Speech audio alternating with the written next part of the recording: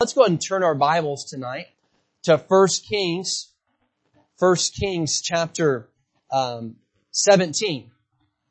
1 Kings chapter 17. Go ahead and open there with me.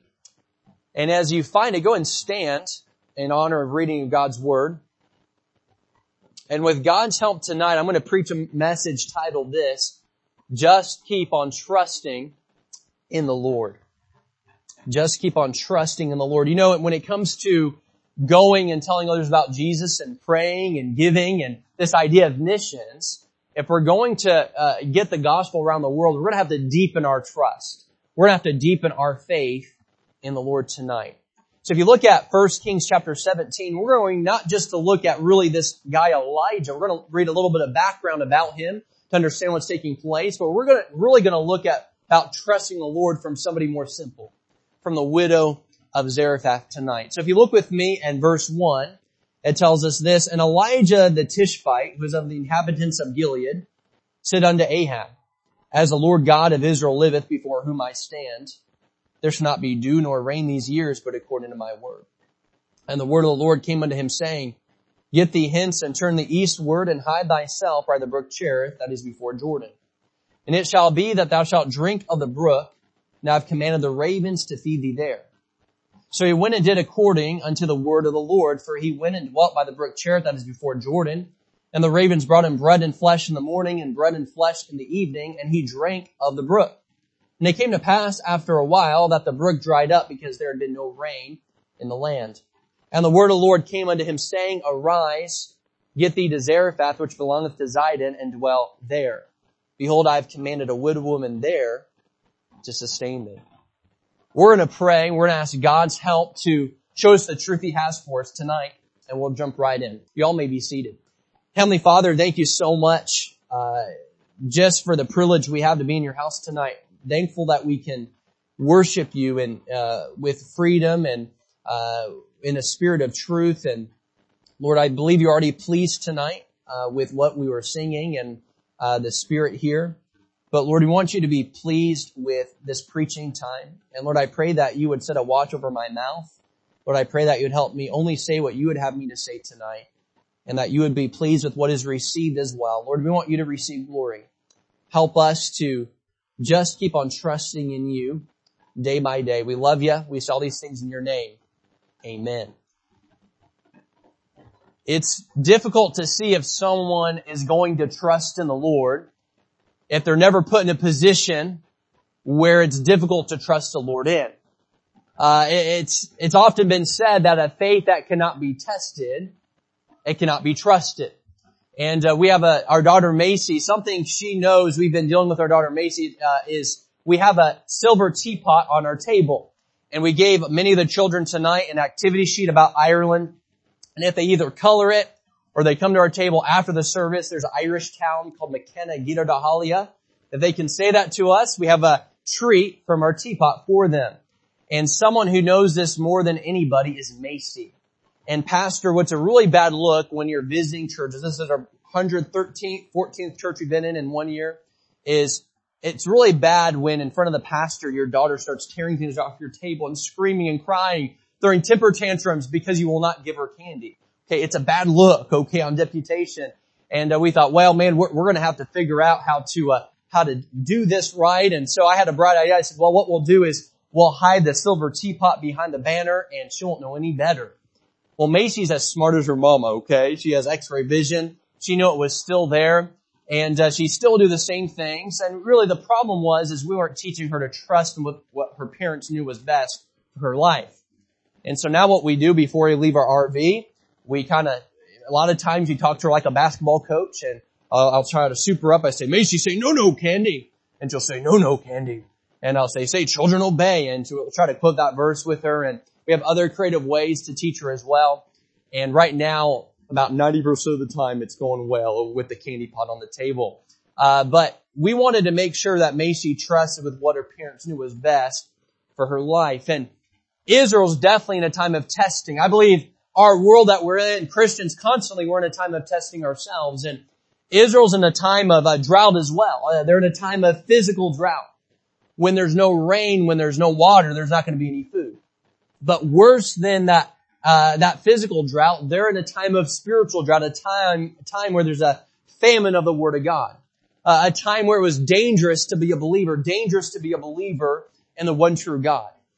Believers back then, they had to simply trust in the Lord to meet their needs in the midst of the ungodly leadership of Ahab and Jezebel.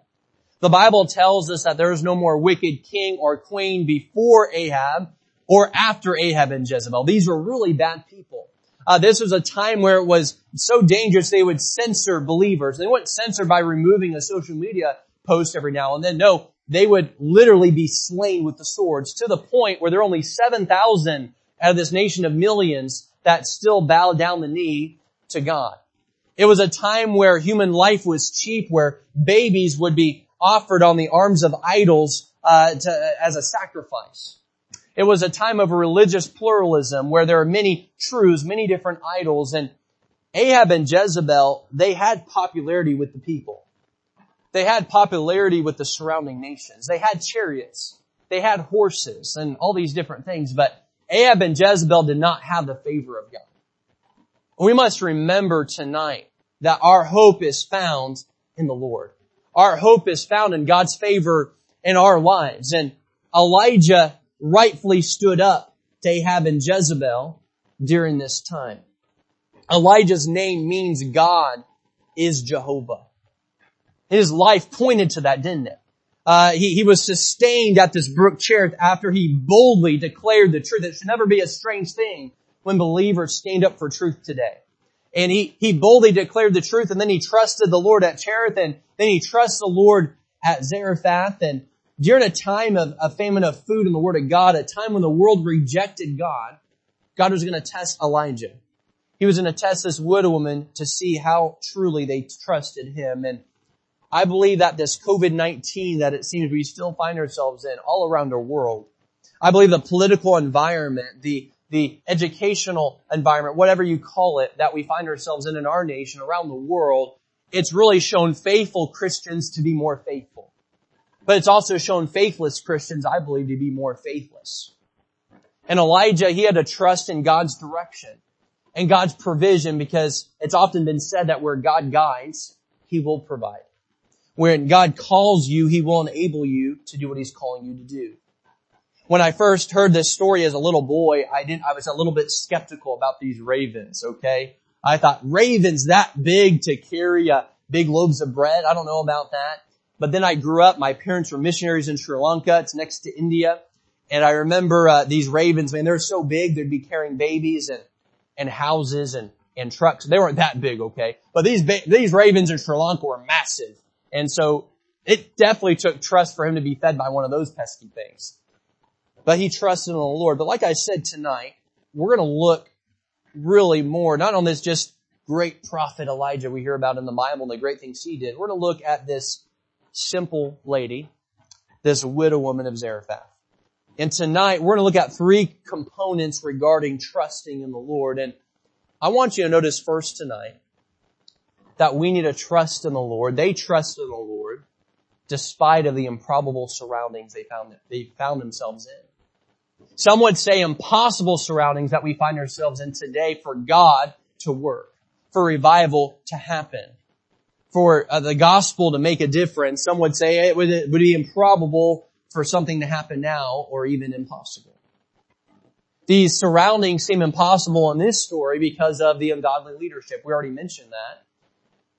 Today, many people look at, they watch a lot of news or whatever, and they get just so discouraged, they lose all their hope, and they look at the ungodly leadership that's even in our land, around nations all around the world, including Ireland.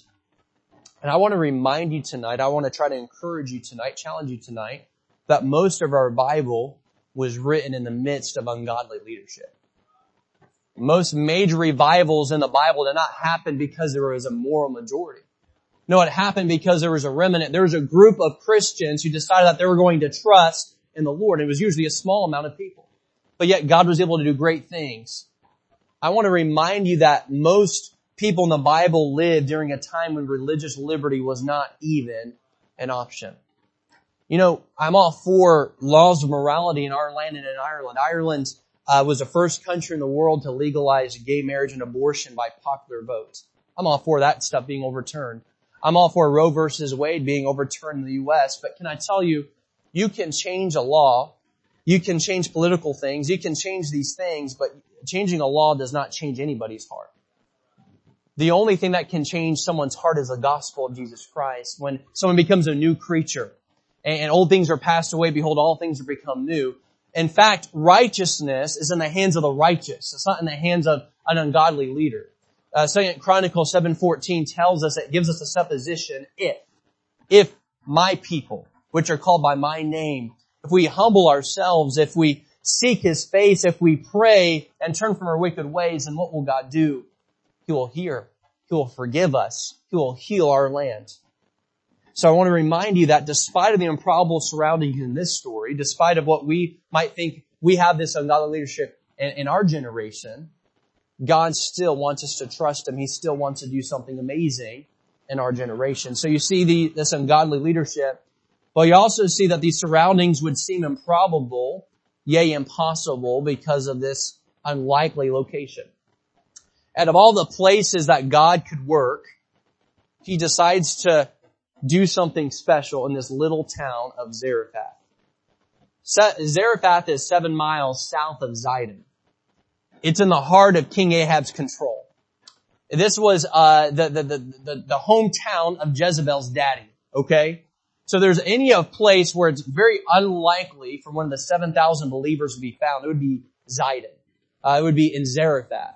That's where the spies are. That's where they really hate God. That's where they're really censoring believers. And you wouldn't think there'd be anybody there found that would trust in the Lord. But yet God wants to work in this unlikely location.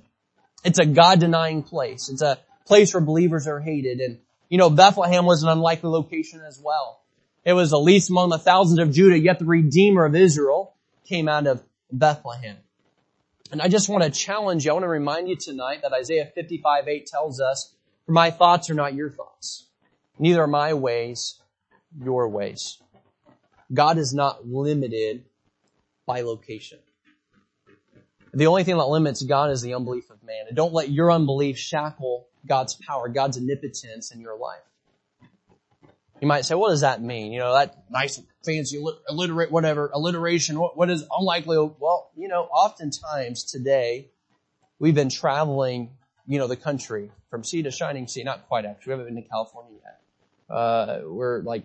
Anyways, it's boring detail. I won't tell you all about that. But, as we've been around the country, I've heard people talk about the Northeast or talk about certain areas, the Northwest or certain areas of our country and how God-forsaken it seems, and just say, oh man, those are unlikely locations for God to work there in that state, in that region. Or I hear people talk that way about Europe or even Muslim countries or whatever, countries around the world.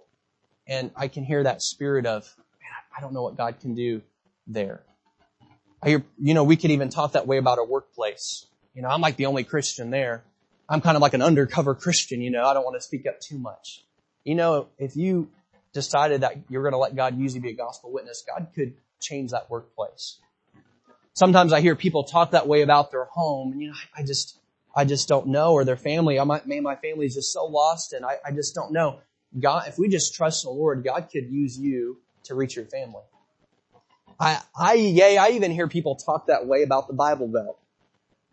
I have a little bit of authority to speak about this because we worked in Murfreesboro, Tennessee for 4 years. And Murfreesboro is not too different of a town than Knoxville is. In Murfreesboro, there's probably 15 to 18 independent Baptist churches. Probably about 3 or 4 of those are church splits from one church. It's just whatever. But that being said, I remember my attitude when I was in Bible college. I told my wife, I said, I do not want to go anywhere in the South to go work. I said, I want to go to Vermont or New England. I want to be in California or Washington or Oregon. That's where I want to go. I don't want to go in the South. And I had this attitude of, yeah, it's all good down there. They don't need another laborer down there. It's all good. But then I remember God clearly directed us and called us to go to Murfreesboro to work there. And as we were there, we had that bus ministry. And I remember a kid named Victorious and Ja'Cory I can name all these other kids' names. They weren't saved. They didn't know any story about Jesus, maybe more that this is a curse word they heard in their home. They didn't know any basic Bible stories, creation. They didn't know really anything about the Bible, even teenagers who we could get on the bus to come to church. And there are even other churches running bus routes in Murfreesboro as well. But these kids didn't know salvation. They weren't saved. I remember in the addictions program that we led at our church, we'd have grown adults come in. And I'd ask them, one of the first questions I would ask them, hey, if you want victory, you need to have a personal relationship with Christ. And we'd see if they were saved, and you would talk to them, and they would tell you, well, how do you know you're saved? And they'd say, you know what? My grandfather was a Southern Baptist deacon. Okay, that doesn't save you.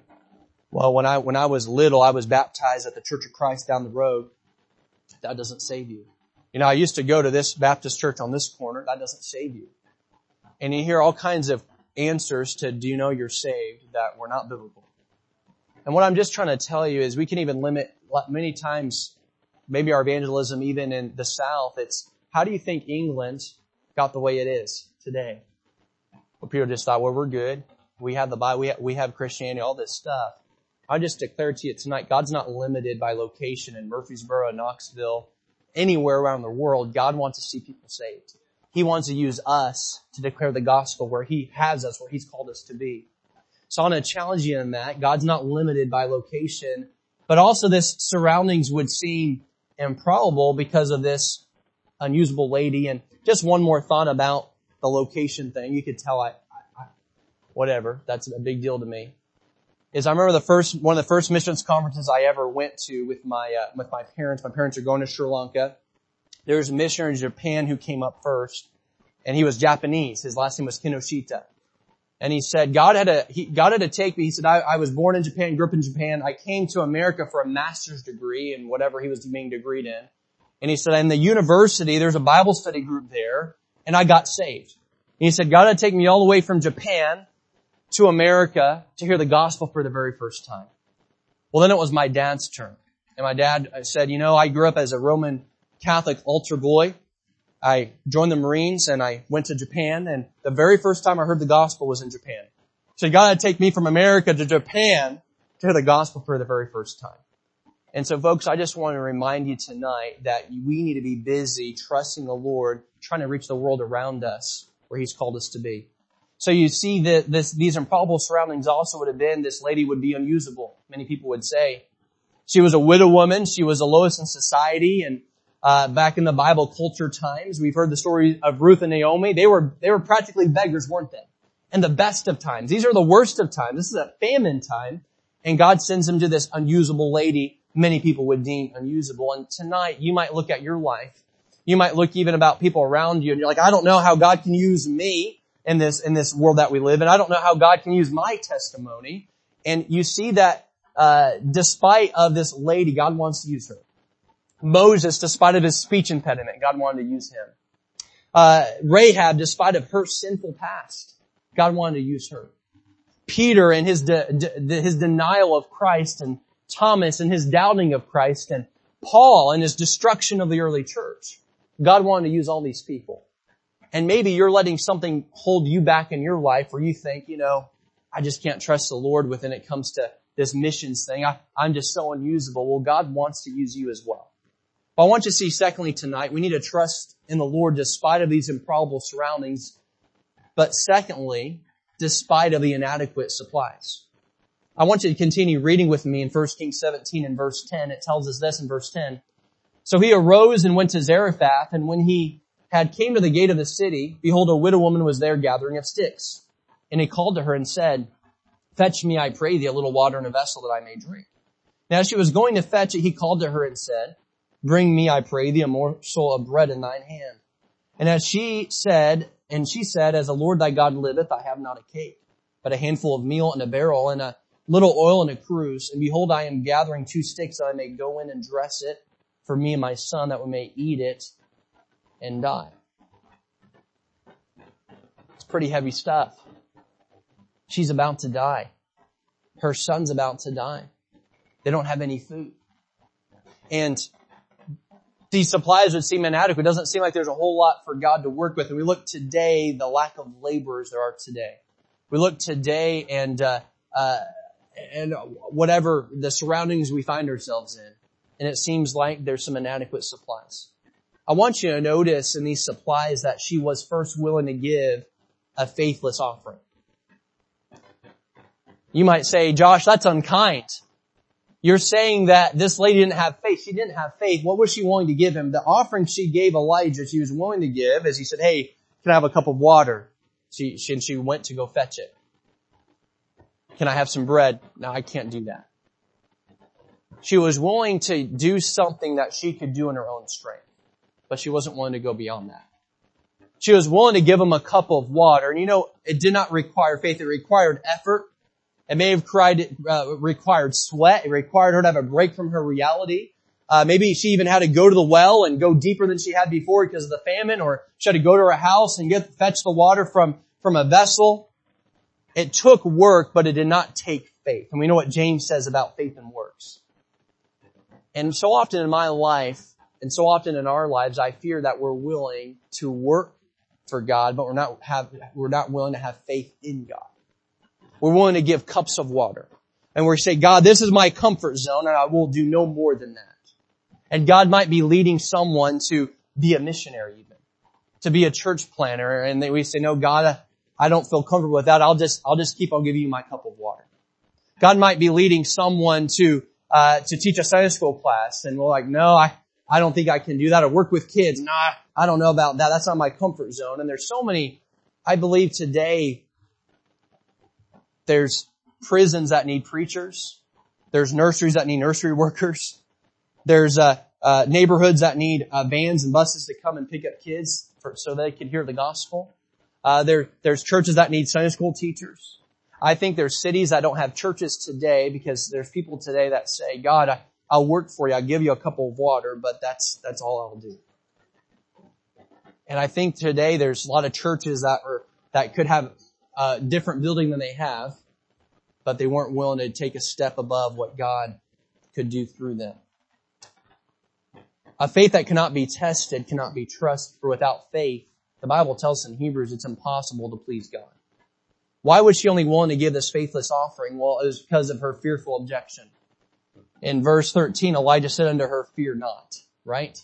It was obvious she was afraid of her future, afraid of her son's future, and her vision for her future was limited by her ability. Your vision, my vision for our future is going to be limited by what we're able to do. And she didn't have faith. Proverbs 14:12 tells us that there is a way that seemeth right unto a man, but the end thereof is a way of death. And it seemed very right for her to say, this is my comfort zone, God, I'm not going beyond that.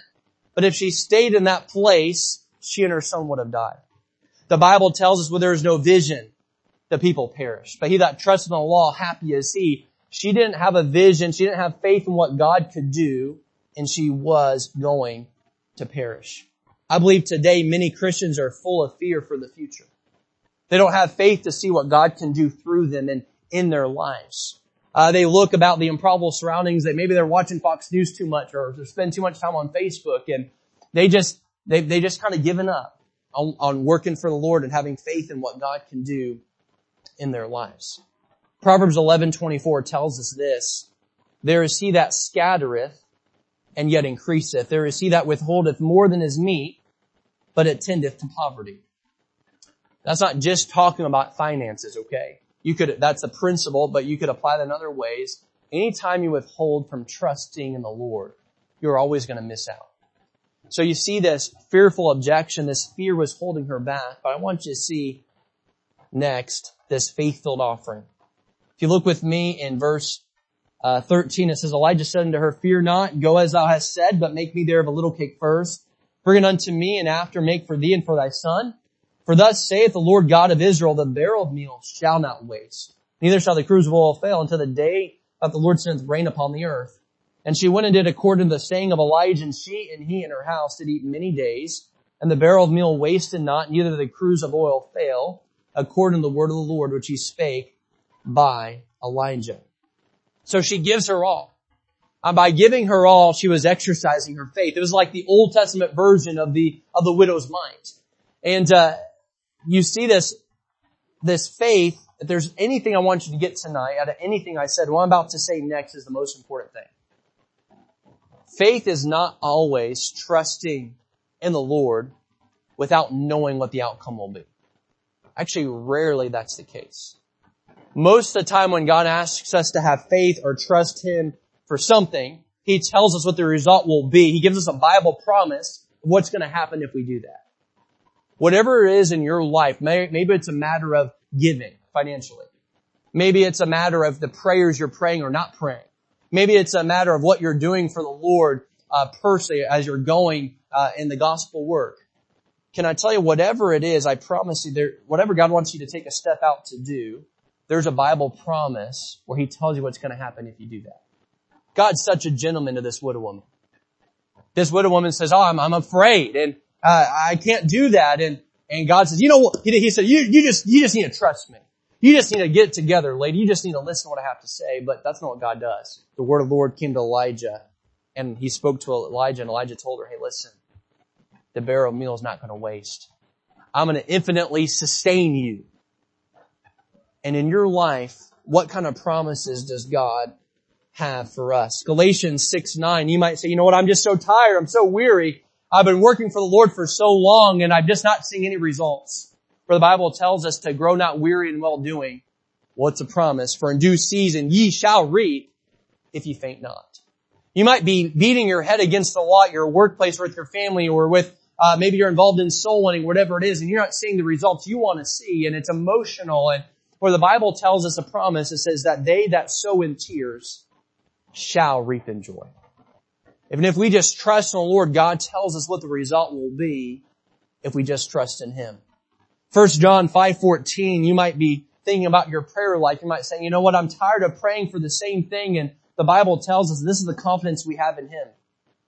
If we ask anything according to His will, He heareth us. James tells us that the effectual fervent prayer, right, of a righteous man that availeth much. And God's given us Bible promises that we need to claim tonight. 2 Corinthians 9, we're not going to go there or quote that tonight, but it talks about the church of Macedonia, God's grace being bestowed on them.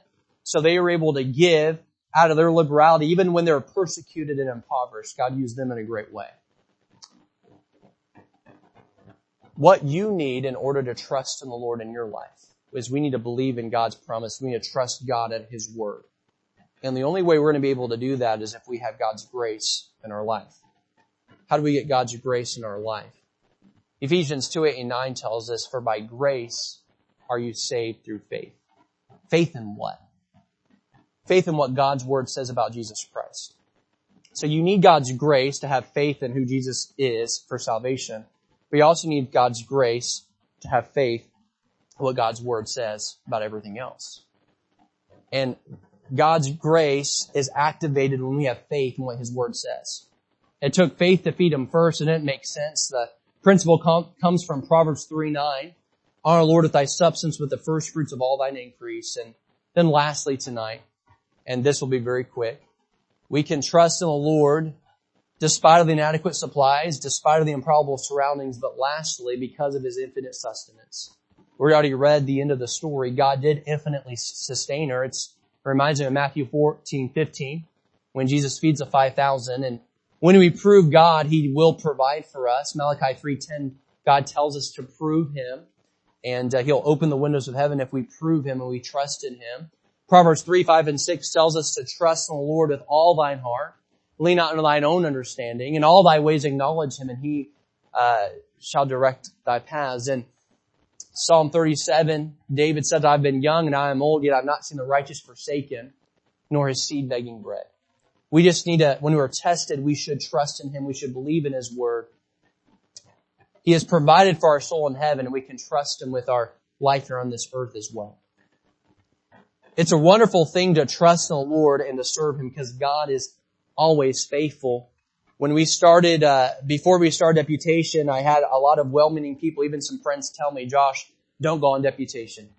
You may not even want to go to Ireland. Everything. I had some people tell me, man, Biden's going to put us all in concentration camps and all these sorts of things and just all these different things. I didn't know what to believe.